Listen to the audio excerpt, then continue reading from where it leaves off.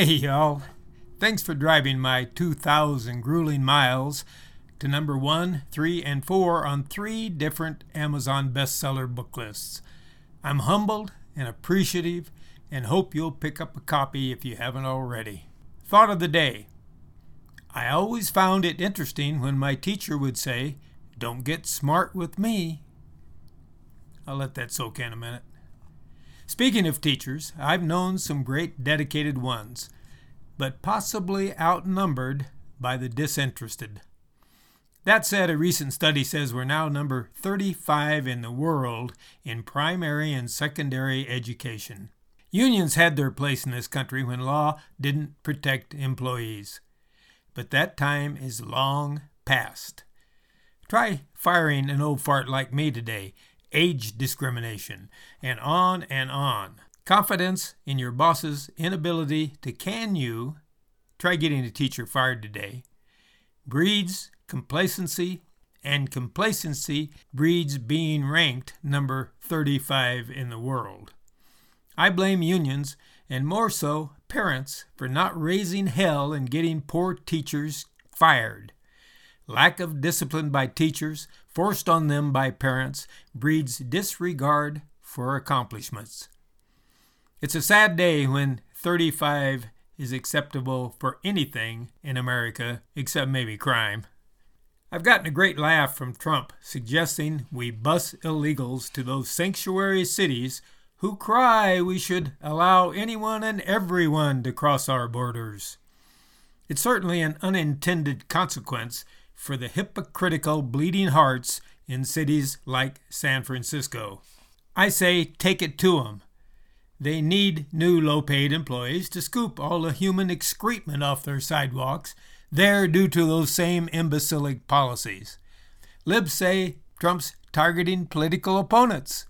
I say he's saying, you want it, you got it.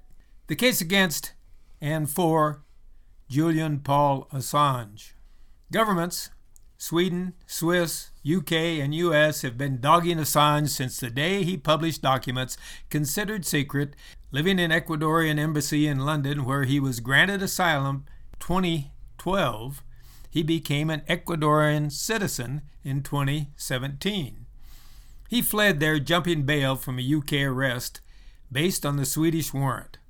He was a founder of WikiLeaks, a website that exposed the actions of governments. Assange was a citizen of Australia. I have no idea how his becoming an Ecuadorian citizen affects his Australian citizenship. Now Ecuador has turned him over to the UK and he's being arrested. I'm not thrilled about being an Ecuadorian citizen if they're going to hand me over. On the face of it, unless he truly compromised American agents in the field, I have absolutely no problem with him releasing the truth. Part of the truth released was Hillary Clinton's emails. Today, if you go to WikiLeaks.com, you can find a searchable file of 30,000 Clinton emails. By the way, Assange's big crime was taking information from the formerly male, now female, Chelsea Manning, who was pardoned by Barack Obama. It niggles at me that governments railing against the release of the truth puts governments more suspect than individuals who do the releasing. With a caveat about American agents, I applaud Assange and will contribute to any fund for his defense and bail if he's returned to America. The fact is, his residency in the Ecuadorian embassy for nearly 2,500 days, 6.8 years, was in effect house arrest. Sunlight is a great cleansing agent, and we should embrace it. Why are we so afraid of the truth? That's it for the Pea Patch today. Thanks for listening. Hope you'll tune in again. Go on Dembeciles.com, that's DEMBECILES.com, and register for the occasional email. Thanks a million. Bye-bye.